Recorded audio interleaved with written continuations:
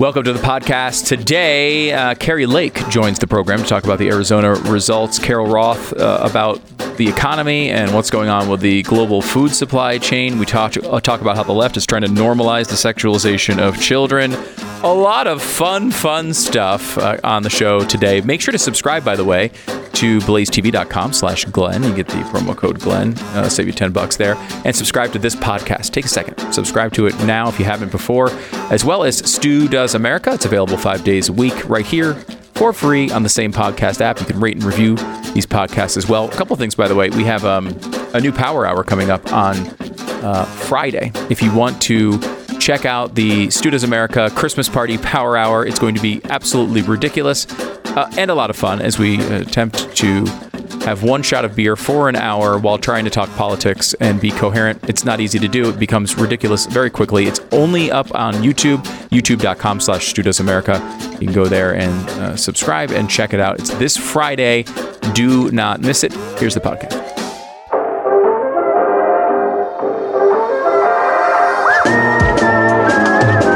You're listening to the best of the Glenn Beck program. This is the Glenn Beck program. Voting in our country is really under attack. And there's a couple of things that I think Republicans in particular have to understand. There are so many legal things that you can do, that parties do, to gather a bunch of votes and turn them in and everything else. And the Democrats are very good, much better than the Republicans, at doing all those legal things. Then, conspiracy theory alert, if anybody wants to play dirty, they're also doing that and are very good at that. If we even want to be competitive, we have to do all of the legal things. And we suck at getting the vote out. And if we don't get this down quickly, we won't win more elections. We won't win. Now, with that being said, on the dirty side of it, you could convince me if you show me the evidence, and then beyond showing me the evidence, what are we going to do about it on voter fraud and all of the stuff that's happening with our elections? We have to clean this up. Now, Kari Lake, who I find it really tough to believe that she lost the election fair and square, and there was a lot of things that were happening, especially in Maricopa County, that seem, less than honest. And she is not giving up her challenge. She has not conceded. In fact, she says she's going to take this case all the way to the Supreme Court. I wanted to talk to her about her case. Welcome, Kari. How are you? I'm doing great, and thank you for having me on this morning. I'm spending a lot of time talking to attorneys these days after spending 530 days, crisscrossing Arizona campaigning. To have the election go the way it did. Maricopa County is, frankly, the new Cook County. And they've found a million ways to, as you said, from grabbing ballots and drop boxes and all of that. And then they find ways to kind of sneak around and nibble around the laws. And we have an excellent case. We're going to be bringing it, I believe, this week. We're seeing what happens today. They're supposed to certify Arizona's election. A lot of people say, Kari, what's going on? Why haven't you brought a case forward? In Arizona, it's a little bit backwards, shocking. You have to have an election certified before you can challenge it. Which is ridiculous.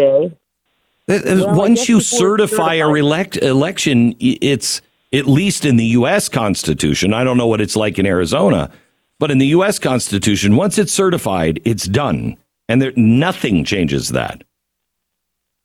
Well, Arizona statute requires if you're going to challenge an election that it be certified. I guess before it's certified, it doesn't really count as a legal election. And we are going to be challenging it. We've got systemic illegal voting, I believe in the hundreds of thousands of votes going on in Maricopa County.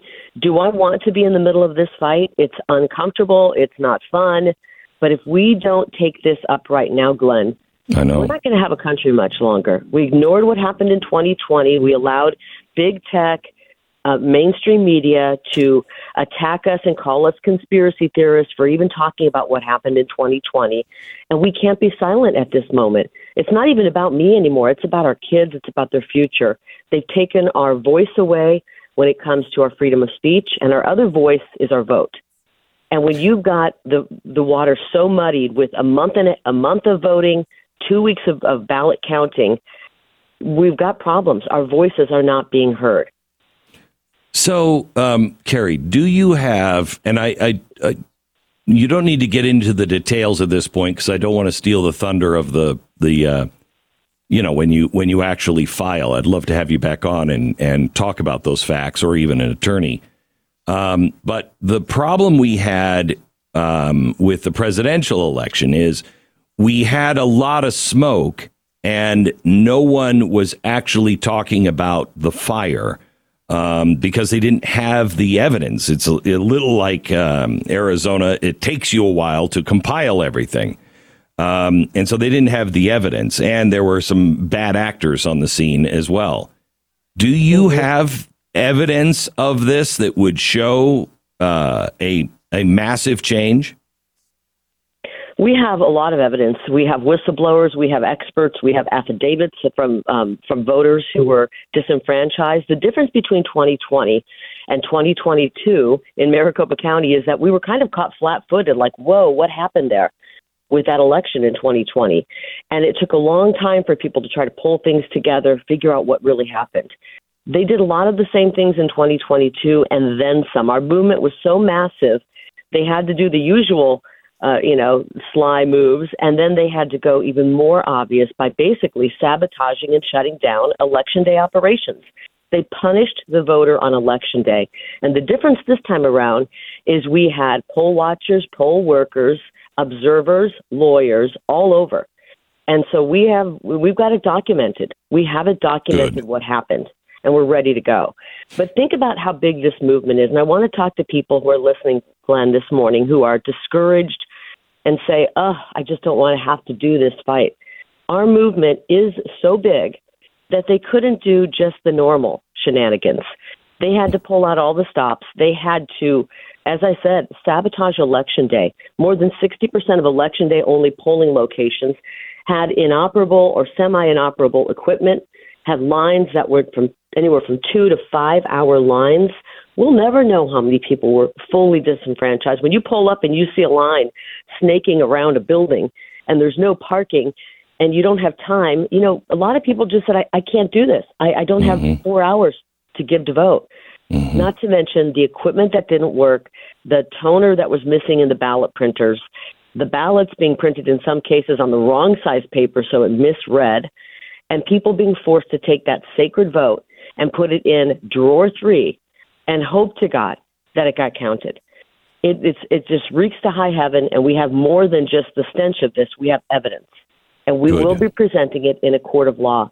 And while it's not fun, and I know everyone's tired, and we're tired of the fight, I just say look into the eyes of your children, your grandchildren, look into the eyes of somebody who's in their 20s and say, hey, good luck. We're tired of fighting. Good luck.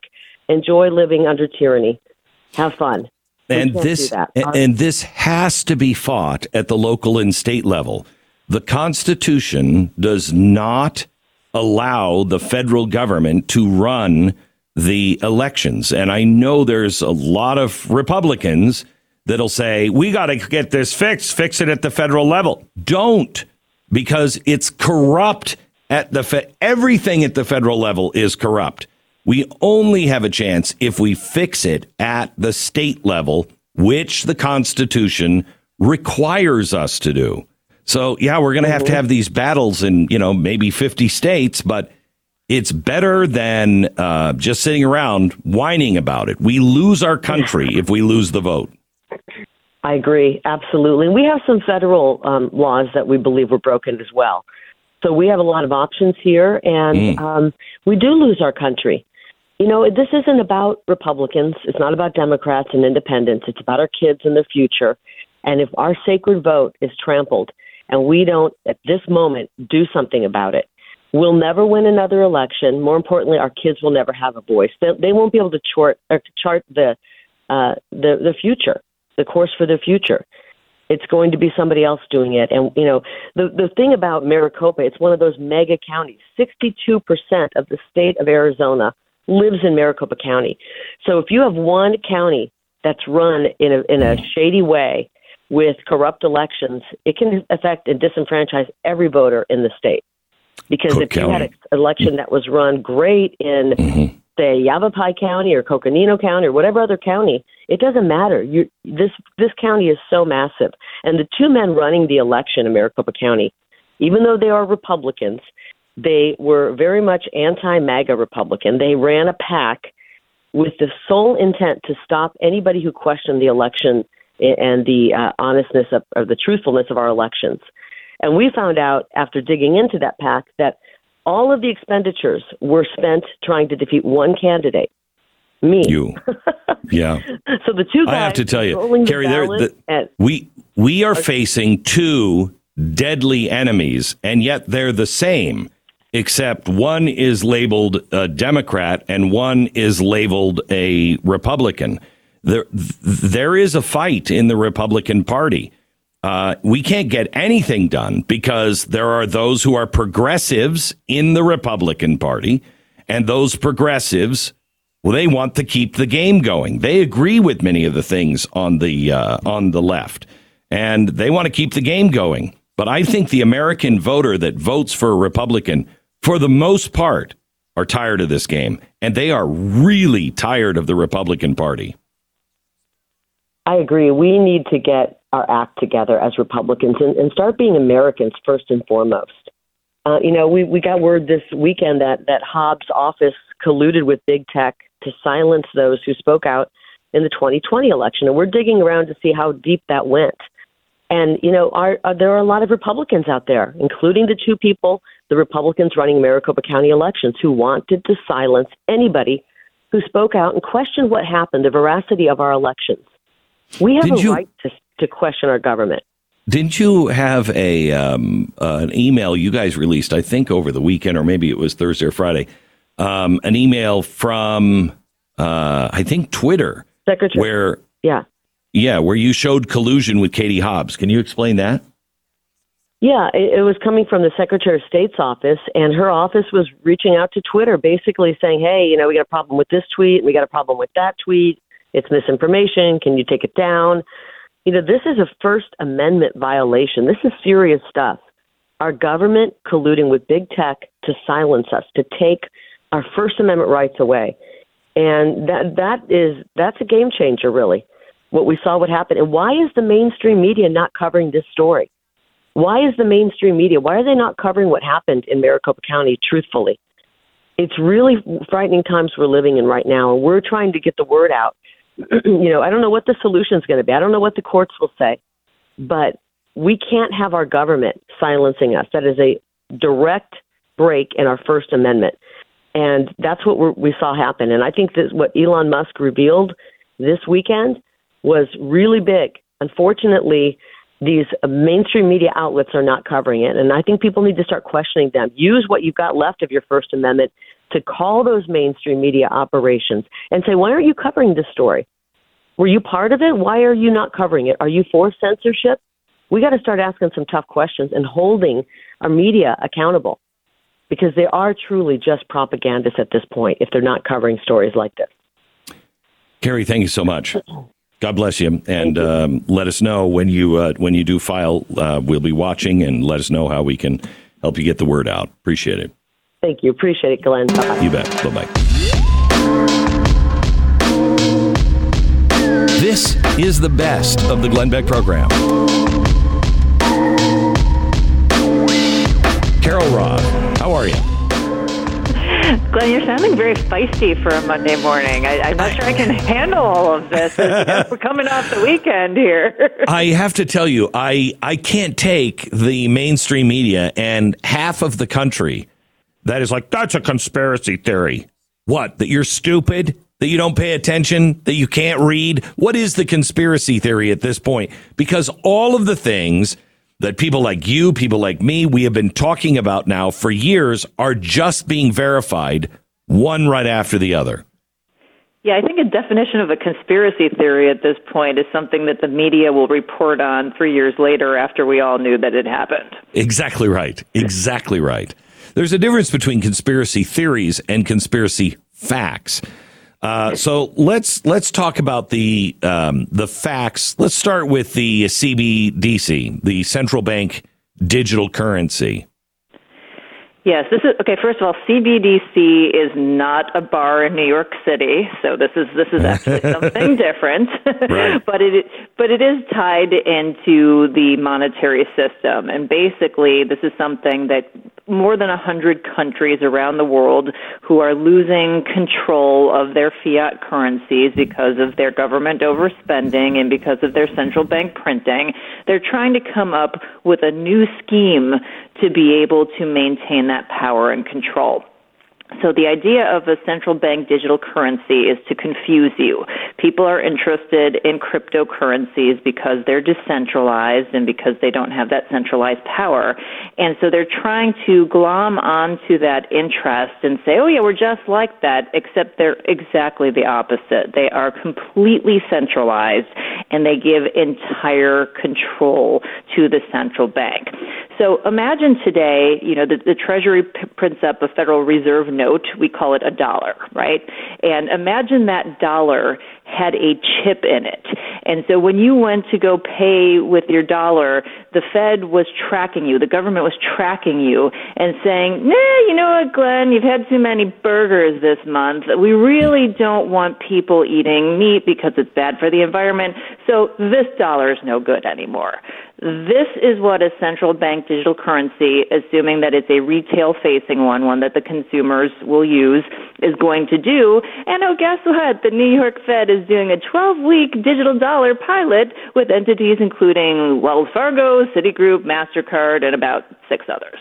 So, Carol, they're saying that because they're not sure if they can convert our system of transferring money, which doesn't involve any trucks, but the digitizing of actual physical dollars and sending them overseas in bulk. They're not sure they can work out the math on how to do that without the U.S. dollar. That sounds like the biggest bunch of bullcrap I've ever heard. They're wondering if it's going to work for the data transfer. You're doing it every day now. So the U.S. is the leader in payments, and if you go and you look at all the different, the Bank Policy Institute, all the different folks who are kind of looking at policy around this, everyone's going, America doesn't need this. Like, it's one thing for some small country that doesn't have the infrastructure, but we have laser fast settlement of payments. We have laser fast transactions through private entities. There is no need for this. The need is a want and a desire for control and power by the people who are in charge and by the people who have not been taking care of those dollars. And so they need a new scheme, and this is the scheme. And, oh, by the way, this is how they're going to do this, Glenn. And my best guess right now, all the stuff we're seeing with the crypto woes, the FTX collapse, the hacking, the fraud, they're going to tell you, oh, we need regulation. We need regulation around crypto because, crypto is bad. And they're going to regulate it, and they're going to sneak in congressional approval, because that's the one thing, is that a central bank digital currency, the Fed does not have authorization from it. It must come from Congress. I mean, not that stops anybody anyway, but just theoretically speaking. And so keep an eye out. Whatever bills are coming down the pike, they are going to try to stuff this in here. And this, I'm not joking at all. This is not hyperbole. This will be the end of economic freedom if a retail CBDC comes to fruition. I'll go a step further. I'm not saying this is the mark of the beast, but it has all of the earmarks of just not being able to live in society without it. You won't be able to do anything without it, correct? Yeah, I mean, listen, it impacts your livelihood, how you get paid, how you transact. I mean, it is the foundation. Stable money is the foundation of a stable society. Now, people will say, though, Carol, that I already interact with my money this way. I don't get an actual paycheck and bring it to the bank. It's digitally transferred into my bank, and then I spend either a credit card or a debit card everywhere I go. I mean, I go to a gas station, I put the card in. So what's the difference?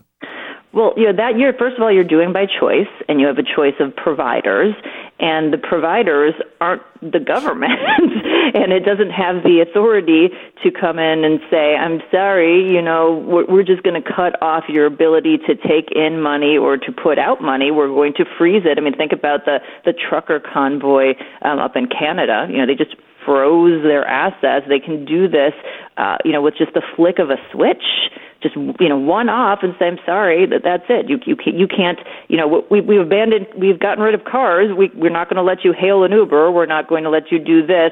You said something bad on social media. We didn't like it, so we are going to come down. This is a tool to get people to submit to what the government wants, and it is the ultimate bullying tactic, the ultimate control tactic to be able to control every facet of how you transact.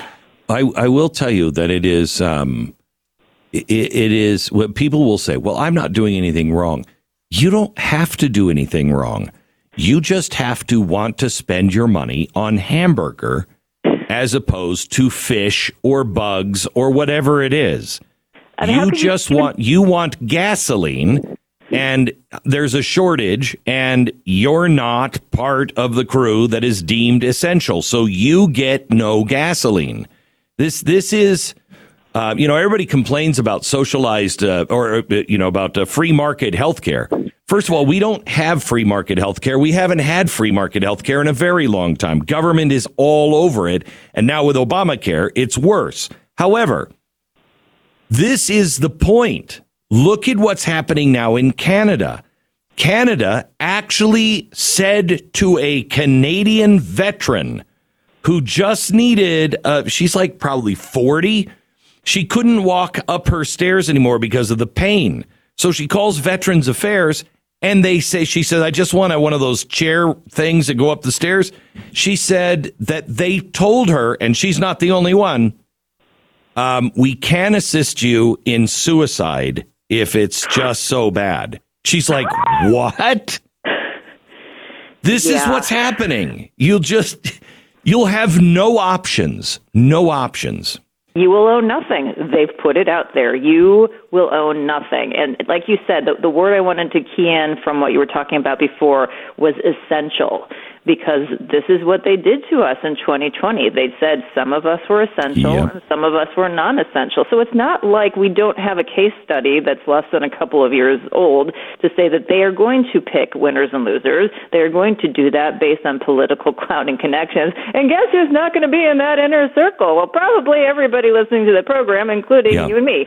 So this is a epic disaster, and this is something that everybody should be writing their representatives and their senators and saying, absolutely not. This is, a complete affront to our freedoms. Let's go into, because I want to talk to you about the farms, but I want to do that in detail, and I think we're going to have to hold you over at the bottom of the hour to really get into that, because it's so important. Give me 1 minute, and then I want to come back. The Department of Labor just did something with ESG. But remember, ESG, not happening. It's a conspiracy theory. When I first started talking about ESG, how many in this audience thought it's not going to. And now have you noticed how it is everywhere? Yeah, who told you that? And more importantly, who told you that it wasn't happening? Make sure you're no longer listening or watching any of those sources. So it's really interesting because the central bank digital currency, the CBDC, the Fed coin, if you will, was released, and they announced that they were going to put it into trial at 3:00 in the afternoon, the day before Thanksgiving, when all of us are paying attention to the news. quietly also during the Thanksgiving week, the Department of Labor finalized a rule that blows up some standard benefit plans on how to invest in your best financial future. Carol Roth joins us. What did they do, Carol? All right, so first of all, I want to say I almost missed this, Glenn, and it was one of your listeners who works in the industry who alerted this to me because they shoved it in, like you said, right before Thanksgiving. He doesn't want to be given a shout-out because, as you can imagine why, but thank you for doing this. So basically, almost 50 years ago, in 1974, something called ERISA was passed, the Employee Retirement Income Security Act. It basically covers retirement plans and welfare benefit plans. And basically it says that if you are the manager or quote-unquote sponsor of a plan, you have to act, and this is a quote, solely in the interest, unquote, of employees and beneficiaries. So basically in your best financial interest. If somebody's managing it, they can't put their best interest, they can't, do things just off the cuff. They have to say this is going to be in your best financial interest as an employee or beneficiary of the plan. Stop for a second because I think it's important for you to understand the money that you make, that you work so hard for, you put it away for your retirement. You are giving it to that responsibility that somebody is going to do the best thing for you. Let's sit down and talk about your plans. What are your plans for retirement? Have you made any? Well, you better get started now. All of that crap. What they've done is taken out your best financial interest. Now, let's talk about your plan because your retirement is important to you, but there's some other things that are important to us and other stakeholders. So we'll do our best after listening to you on what your dreams of your financial future are, but we'll balance them with the things that we all think should be done with your money. Are you out of your mind? It is egregious. I mean, this was one of those really good laws. There are few and far between, but this is a really good thing for you to have protection. So when somebody is managing your retirement funds in a retirement plan, they have to select, monitor, and cast shareholder votes based on your best financial interest. Now, and by the way, the Trump administration had put extra rules in place specifically around ESG. Correct. And so this was done to undo that and take it a step further. So now they're saying, well, they can favor ESGs or something called ETIs, economically targeted investments. So you can only imagine what that. You know what ETI is? ESG, because ESG people have caught on what it is. So quick, let's rename it. Yes, also sustainable investing and a few other monikers to that. So basically, they're now giving financial cover, and this again is now a Department of Labor rule, which needs to be challenged in the courts, saying that we no longer have to have your best interest if we're managing your funds at heart. That's we can do whatever we want. This codifies business social credit. Codifies it.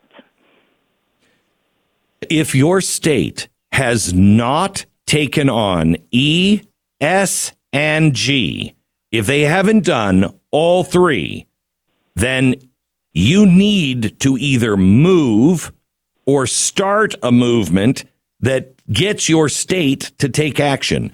No liberal state is going to take action on ESG. But I'm telling you, it is the end. This goes hand in hand with the Fed coin. They are building structure where they take things from you and do things they want to do, not necessarily what you want to do or what are in your best interests. They're extracting wealth, they're extracting freedoms, they're doing it for their benefit and against yours. And funny enough, Glenn, that the Department of Labor's own website's super out of date. Their last statistics were from 2013. Go figure. Oh, my gosh. Back then, so I can only imagine they've grown since then. But we're talking about 141 million workers, and at that time, again, it should be higher now, $7.6 trillion in assets that were covered. by this. So this isn't just a small thing. This is the bulk of the wealth of the American people. And look at what's going to happen. Those people are going to lose their retirement, which will, or pieces of it possibly, and they will look to the government to fund their retirement even more. This is insanity. It is a rat trap. The best of the Glenn Beck program. Aaron McIntyre is with us now. He is actually somebody who is new. He's got a new show. He's a Blaze TV host. Stay tuned for more details on this.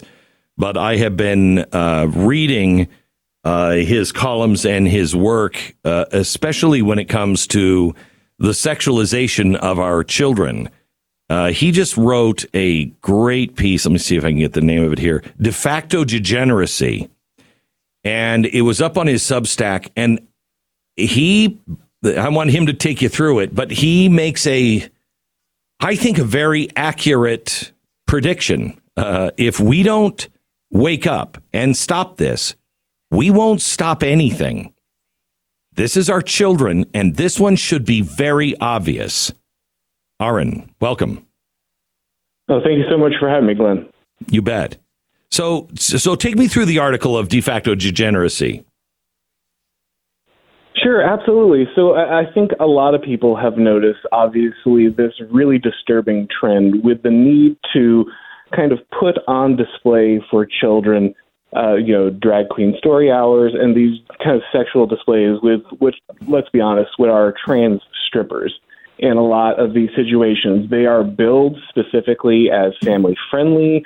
They are sent out, to children's organizations or to educational organizations, and they are meant specifically to attract children. And unfortunately, as we can see with accounts like Libs of TikTok, there's lots and lots of evidence that these things are very far from it, that these performances are very explicit, as you would expect them to be from the type of performers who are doing them, and they are specifically targeted at children. And I think a lot of people ask, when they see these performances, how are people getting away with this? How are people, adults, exposing themselves to children in these public situations, and nothing happens? These should be crimes. There should be action taken.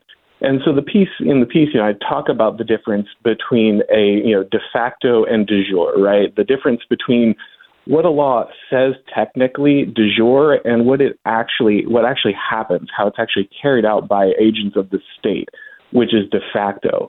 And I think even though most agents of the state know that de jure on paper, exposing yourself to a minor in a performance would be something that would be illegal and would carry very serious charges and penalties under the law, they know that de facto, if they ever actually carry out those penalties, they'll run afoul of kind of the social zeitgeist. They know that their careers will be over, that they'll be punished in the media, that they'll be labeled as bigots. And so these people know to steer clear of these performances with their penalties, even though they should, in theory, be violating the law. It's really terrifying the way you lay it out in this article, because we know the boundaries. We all do. We know if somebody was exposing themselves or walking around a children's playground in a G-string, dressed as a woman, and gyrating, in the middle of the park, we all know we would keep our kids away. We all know we would probably call police, especially if they're at the playground. We know that. But what is it that makes us stop? I guess my question is, I don't understand what's happened to people. Why is it that it seems like at least half the country is like, no, this is fine? Well, I think a lot of people have seen this labeled as the new civil rights issue, and they want to be on the right side of history, right? They want to be tolerant. They want to be accommodating. They want to be understanding. They don't want to. Wait. What is the new civil rights issue? Because there's a big difference between Caitlyn Jenner and this. The civil rights of the children, the the innocence of the children is being ripped away from them. This is not like Caitlyn Jenner. This is about transgender stripping in front of children. There's no right to that. Well, I agree, Glenn, but I think there is more linkage here than maybe would at first appear. I think that when we ask society to, all, pretend a certain thing, when we're all being required to pretend that the emperor is wearing clothes when they are not, it has an impact on everybody. When you let that little sliver of a lie enter society and you make everyone kind of perform as if something that is a lie is truth, I think that eventually erodes the barriers of understanding between what you're talking about and where we ended up. I think you naturally do move from Caitlyn Jenner to this because when you ask people to believe that men are women, when you demand that for them to participate in society, they have to go along with this delusion, I think they naturally will move towards this point where there is no barrier. What we would think would be common sense is eroded by this lie that we've let slide into our society. So you go on to say if any of these arguments were used or translated into context of a church, the very same people would lose their minds. It's true. I just saw a story today of some, polygamist that's marrying children, and me and everybody else losing their mind. That's got to stop. What is this? We all agree. However, what's the problem? That he is religious or that he's married them? Because a lot of people in today's society don't have a problem with sexualizing 12-year-old, 15-year-old girls. No, that's absolutely true. I think the real problem here is that the society has shifted its focus on the kind of religion that it's going to allow. There is now, I think, a belief, a kind of a state-sponsored belief in the idea that the protection of these identities is sacred and that it's necessary for the law to get involved and the media and different organizations in society to get involved to protect these different identities, even when they cross into these areas that we find abhorrent. And you have to, if you're going to make transgenderism the next civil rights issue, then you have to do what you do with all civil rights issues. You have to teach it to children very early on, right? That these are certain things that have to be protected, they have to be respected, they have to be tolerated. And so it's just I think it's, again, just the natural development of this ideology. When you have this consent-based morality where the only thing that decides what is moral is if two people agree, then you're going to naturally see the pressure on people to lower and lower, unfortunately, the age of consent when it comes to things like transgender surgery, which is why we're now seeing puberty blockers and permanent mutilation pushed onto children younger and younger, because this is a key part of the left idea of tolerance of these ideas. I have to tell you, I don't know if you've seen the podcast I did with Chloe Cole this last Friday, but this is a girl that was 11, and when you hear her talk about it, you completely understand what she was thinking. She was thinking like an 11-year-old girl. And then the media started, Instagram, peer pressure, and she decides she's a boy. And now she's detransitioning and she's trying to go back to be a girl, but she'll most likely never breastfeed her children because she had her breasts removed. So they don't know if they can ever repair that. She may not be able to even bear children because of this. And no one is responsible for it. Nobody. It is a tragic, tragic story, and it is happening over and over and over and over again. Yeah, absolutely. I think that people, this is a very permanent decision. There are many bad decisions that one can make as a young person. And while some of them can be tragic, there's usually some ability to recover over time.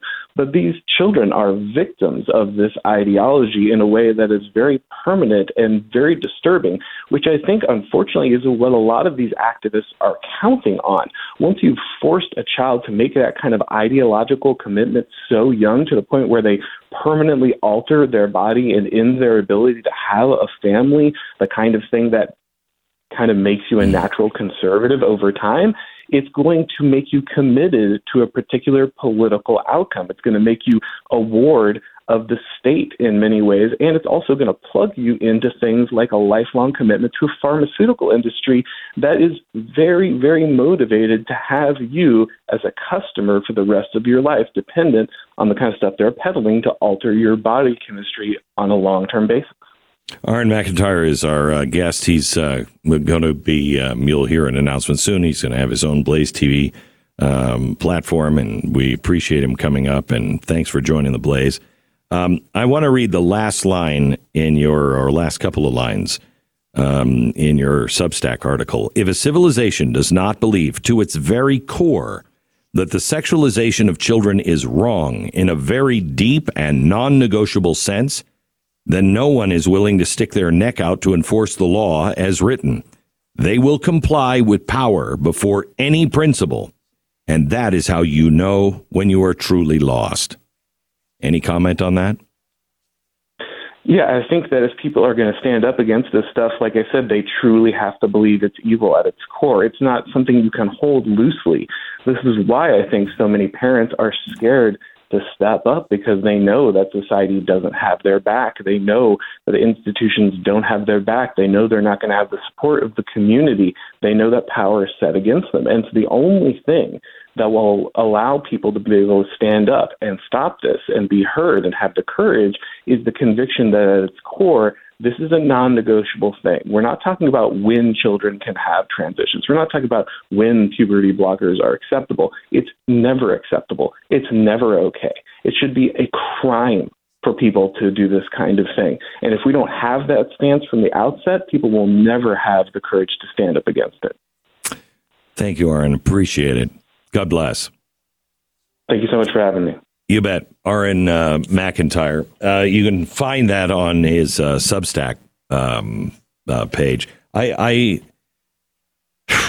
will tell you, not only are people afraid of that nobody's going to run to their back, I think a lot of people don't know how to have these difficult conversations and maneuver around them.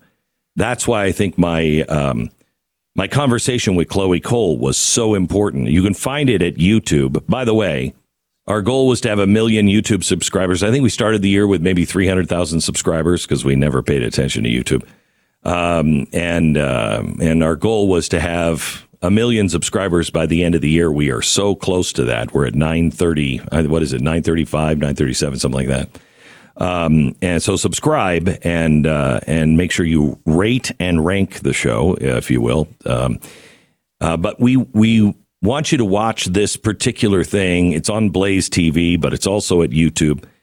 And it is my conversation with a girl that transitioned. And because I am a parent and I am struggling to have these conversations with my kids, I wanted this to be something that my kids could watch and understand, and also model compassion for them, to, show how someone can believe something differently and still have compassion for people. So please watch this podcast. It's available now at YouTube or at the Blaze TV. Watch this podcast and share it with your family.